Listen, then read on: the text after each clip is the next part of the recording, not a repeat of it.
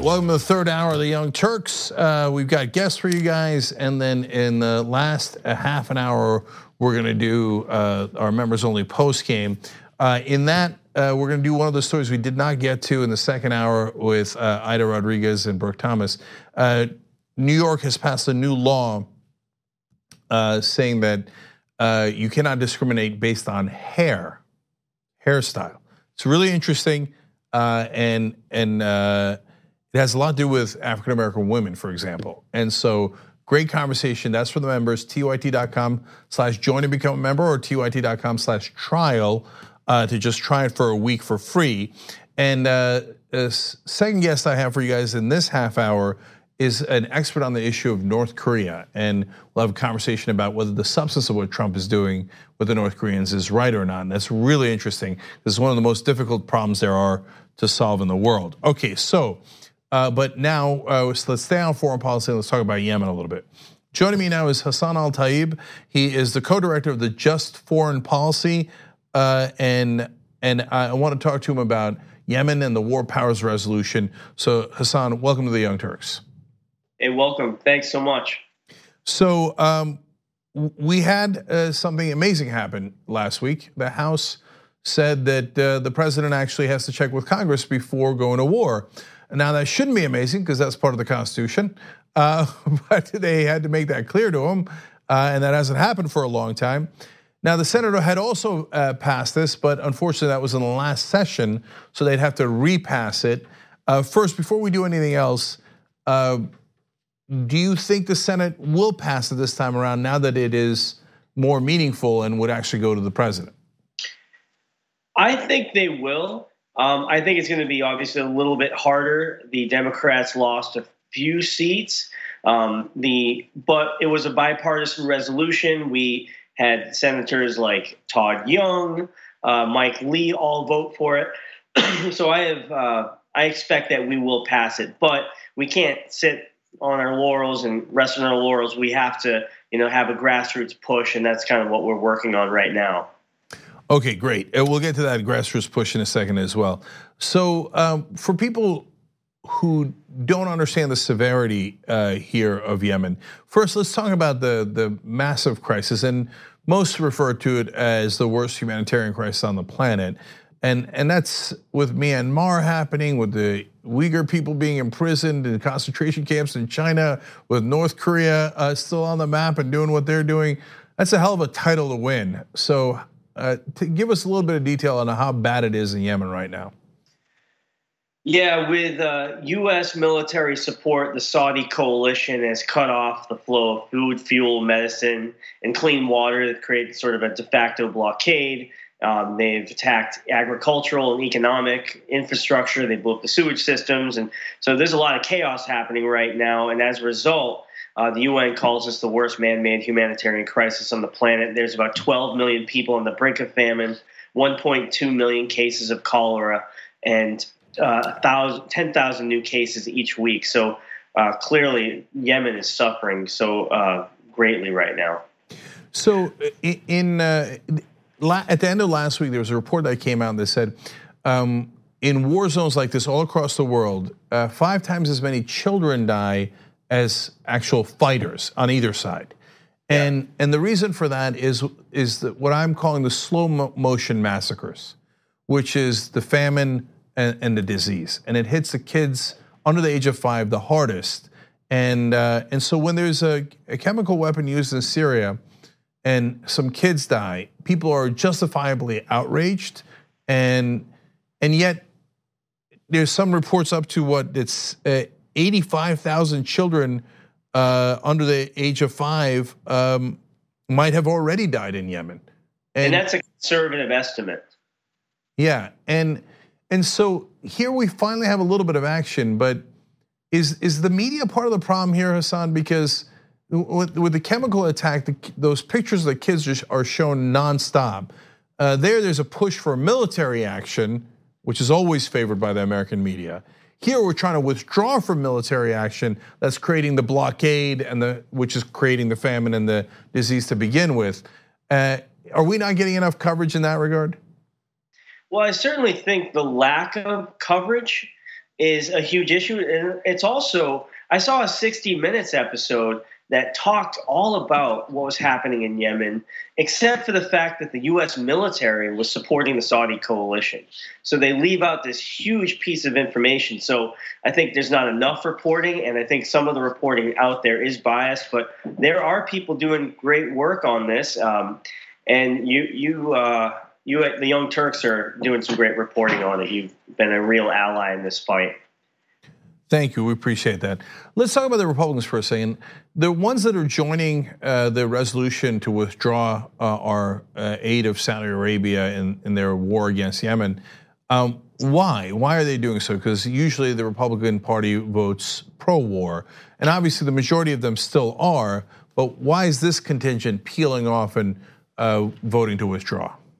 Yeah, I think I like to say this coalition goes from the Koch brothers to Code Pink. It's been a huge bipartisan effort. And on the right, a lot of folks that are libertarians, the Freedom Caucus, they tend to believe more, really for constitutional war authority. They believe in Article 1 powers, separation of powers, and obviously under Article 1, Section 8, Congress has the ability to declare war, not the executive branch. So that's we're appealing to those instincts in that side of the political spectrum in America.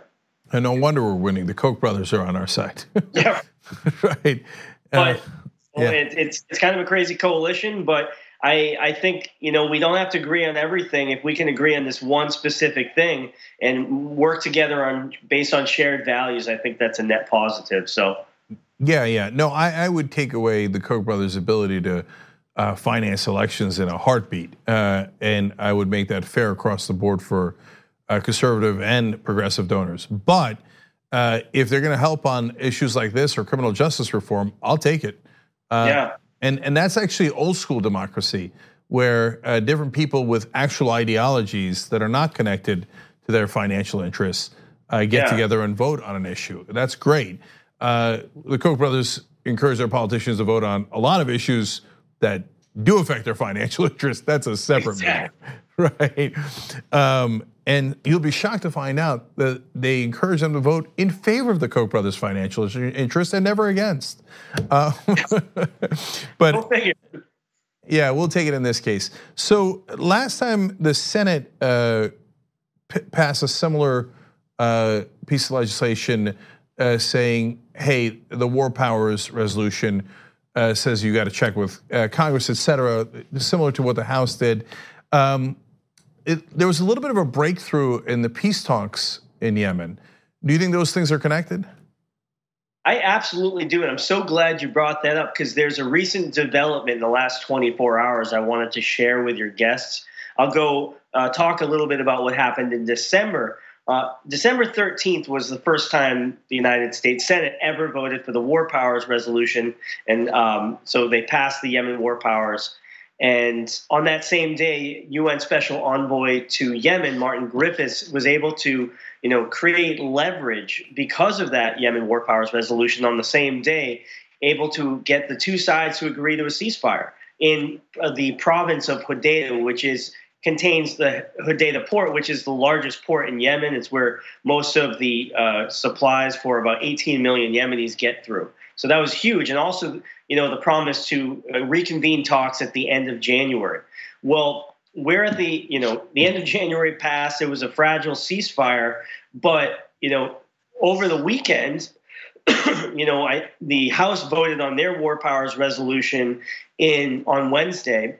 And over this weekend, they agreed to basically have all the troops that were in Hodeidah exit that entire province. We don't have a date for demilitarization, but it's one of the most significant breakthroughs in the peace talks yet. And I think it's no coincidence that it happened only a few days after the House passage.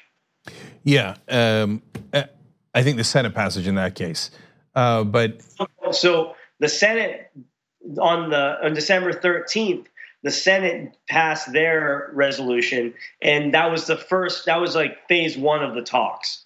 And they agreed to the ceasefire in Hodeidah, but there's been, all the troops are still there. But over the weekend, they agreed to basically remove all the troops from the province of Hodeida. We're still working out when that's going to happen, though. And that was right after the House passage. Yeah, and I just want to make one final note on that. Guys, we don't get to peace by just putting pressure on our enemies.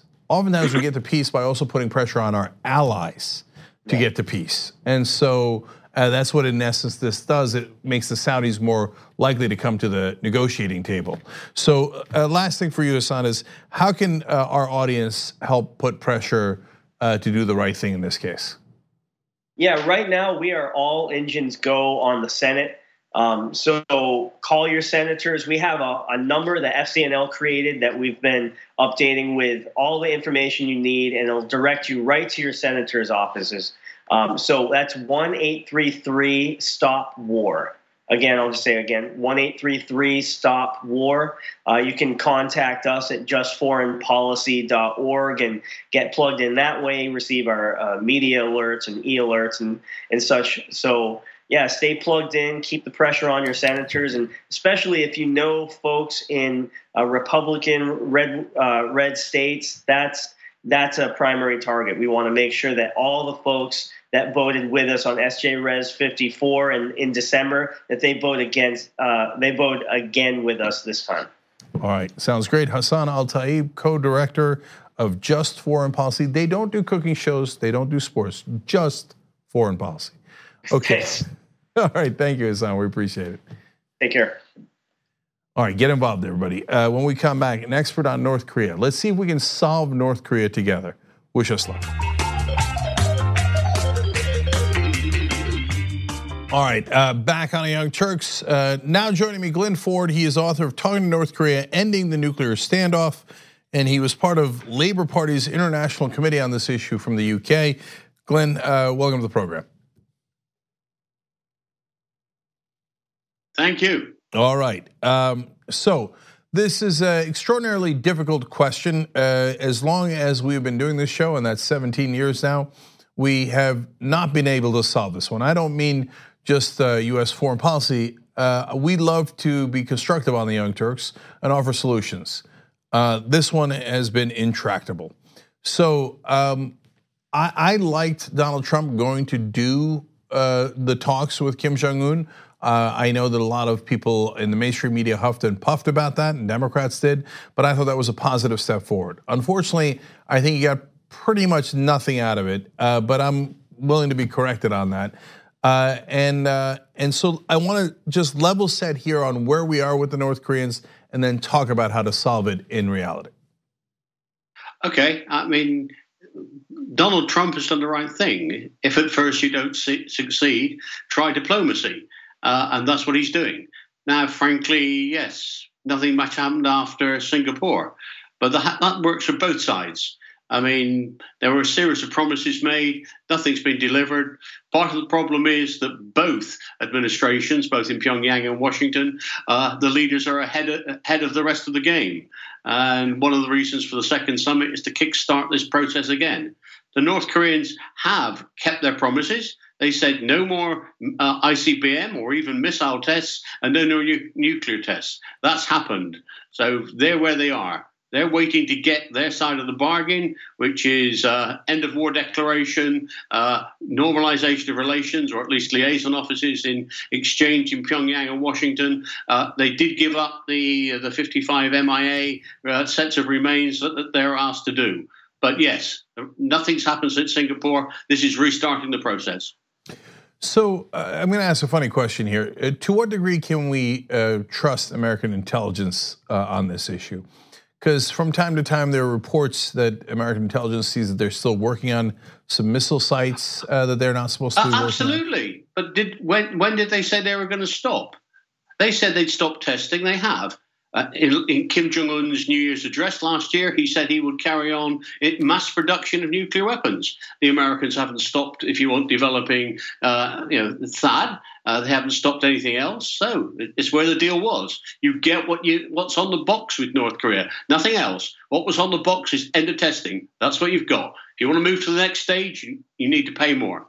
So obviously, the main problem there was one of perception when Donald Trump declared the problem over. the situation I mean, Donald Trump's got a certain way with words. But I mean, if you actually look at what was agreed, the North Koreans has kept to it. It's not enough. We need to move on. But that requires, it now requires a second summit. And hopefully this time round, the key issue will be a little bit about what we get immediately, but more importantly is what the process is going to be, because there was no process last time. So we probably need a set of working groups dealing with issues around denuclearization, economics, normalization of relations, and if you want further moves on MIAs. Okay, so Glyn, you say that it's not a healthy way of looking at this thing, or accurate, to say, well, the North Koreans are crazy. Kim Jong-un is crazy, and we can't reason with them. Now, they're the only ones that give you pause. Generally, I totally agree with that line of thinking.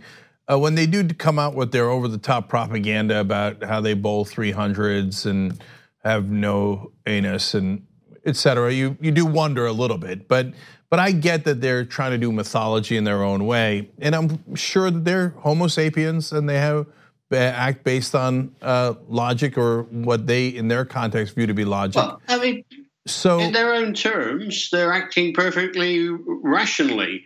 I mean, Kim Jong-un adopted in 2013 the Buntin line, which was developing a nuclear deterrent and growing the economy. The problem is there's a paradox at the heart of that, because developing the nuclear deterrent meant the sanctions came on, which made it impossible to seriously develop the economy.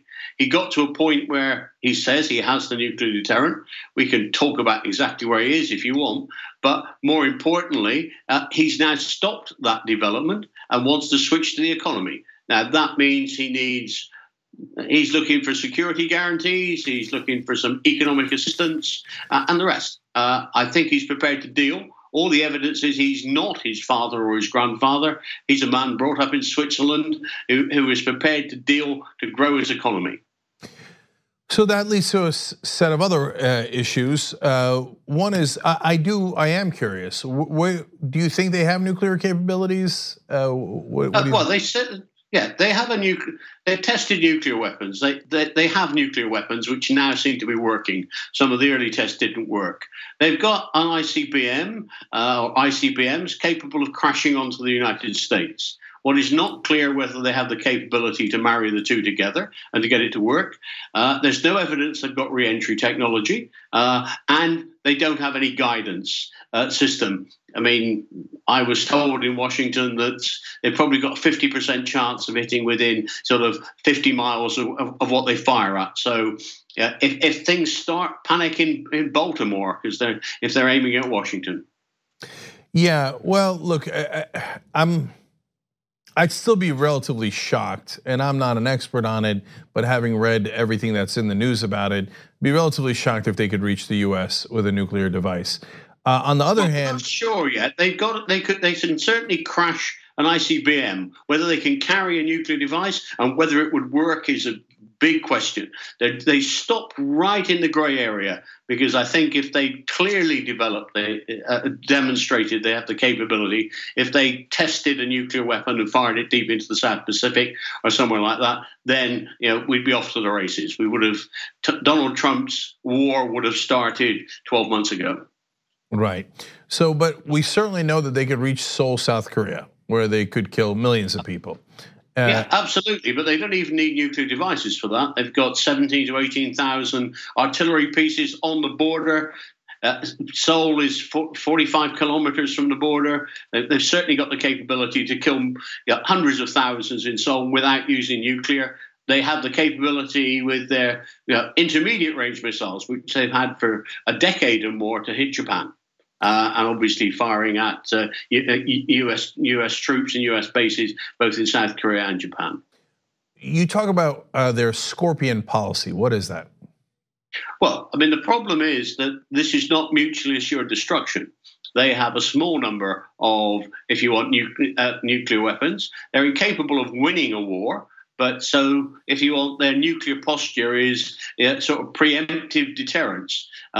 At the point at which they think that a nuclear war is going to start, that they will be the first people.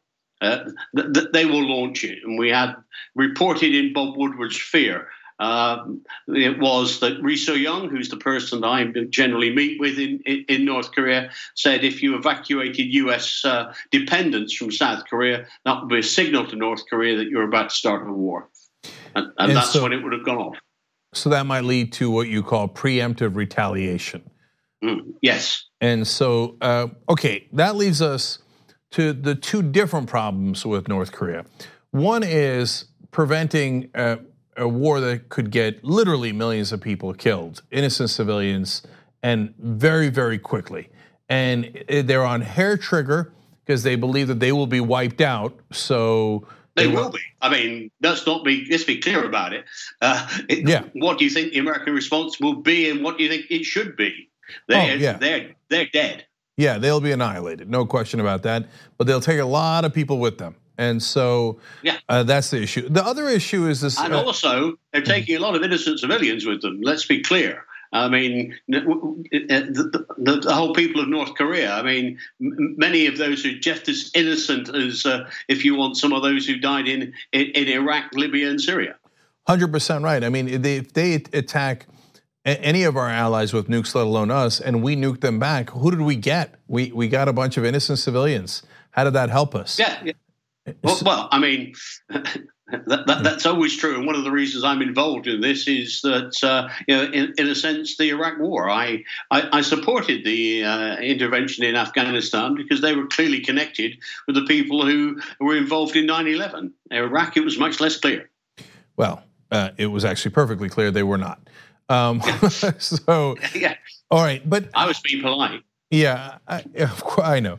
But the problem is that we don't want to go to war, but in order to not go to war, you have to assure the leaders of North Korea that we are not going to do anything about their government. And the problem is they run concentration camps and they're a dictatorial government, and it's a disaster.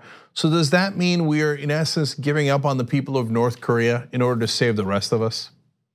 I mean, you've got to do this step by step. If you can start growing the North Korean economy, I mean, North Korea's view is that if the Americans get off their backs, then they can start growing the economy like the Asian tigers. And there's some evidence that might be the case. In 2016, before the last round of sanctions came on, they grew their economy by 5%. So there's some evidence this could be a thriving economy. One of the reasons that Kim Jong-un is gone for a nuclear deterrent, well, two reasons. One of which is he's lost the arms race. He's outspent by South Korea, Japan, and the United States by a factor of 50. So every time there's a clash, conventional clash, they actually lose. But secondly, this is not a developing country. This is a failed industrial state. There is no pool of peasant labor to pull into the factories if you want to deliver that economic growth. So you need to get some of it from a very bloated military that comprise probably 2 or 3 million people, almost exclusively men. That manpower they want to move out of the military into the factories. Yeah, funny enough, you have actually given me a little bit of hope here in a situation I have not had hope in a long time. I can see that. I can see that as a model. We grow North Korea into a situation where there are a lot more people in power, not just the basically the dictator in charge, and then sanctions would be a bigger lever that we could use with them, and we could ease them into the rest of the global economy. It's a long plan, it's a hard plan, and it does condemn the North Korean people to probably a couple more decades of suffering, but better than the catastrophic war that the neoconservatives would start. Yeah, I mean, the model they're looking for is not American-style capitalism. It's the capitalism of one-party states. Whether it's the old, the chaebol in South Korea, the zaibatsu in Japan, the state-controlled enterprises in Vietnam. Interestingly, that's where the summit is, or China.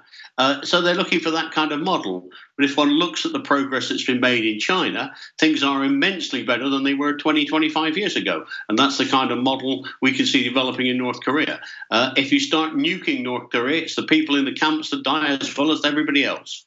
Yeah. Indeed. All right, Glyn Ford, the book is Talking to North Korea, Ending the Nuclear Standoff. Thank you so much for joining us on the Young Turks. Appreciate it. Thank you. All right. Okay. The last half an hour of the show is for just members. tyt.com/join to join us there. We're going to bring back Ida and Brooke. We're going to talk about a really interesting regulation passed in New York where you are not allowed to discriminate based on someone's hair. We'll come back and do that.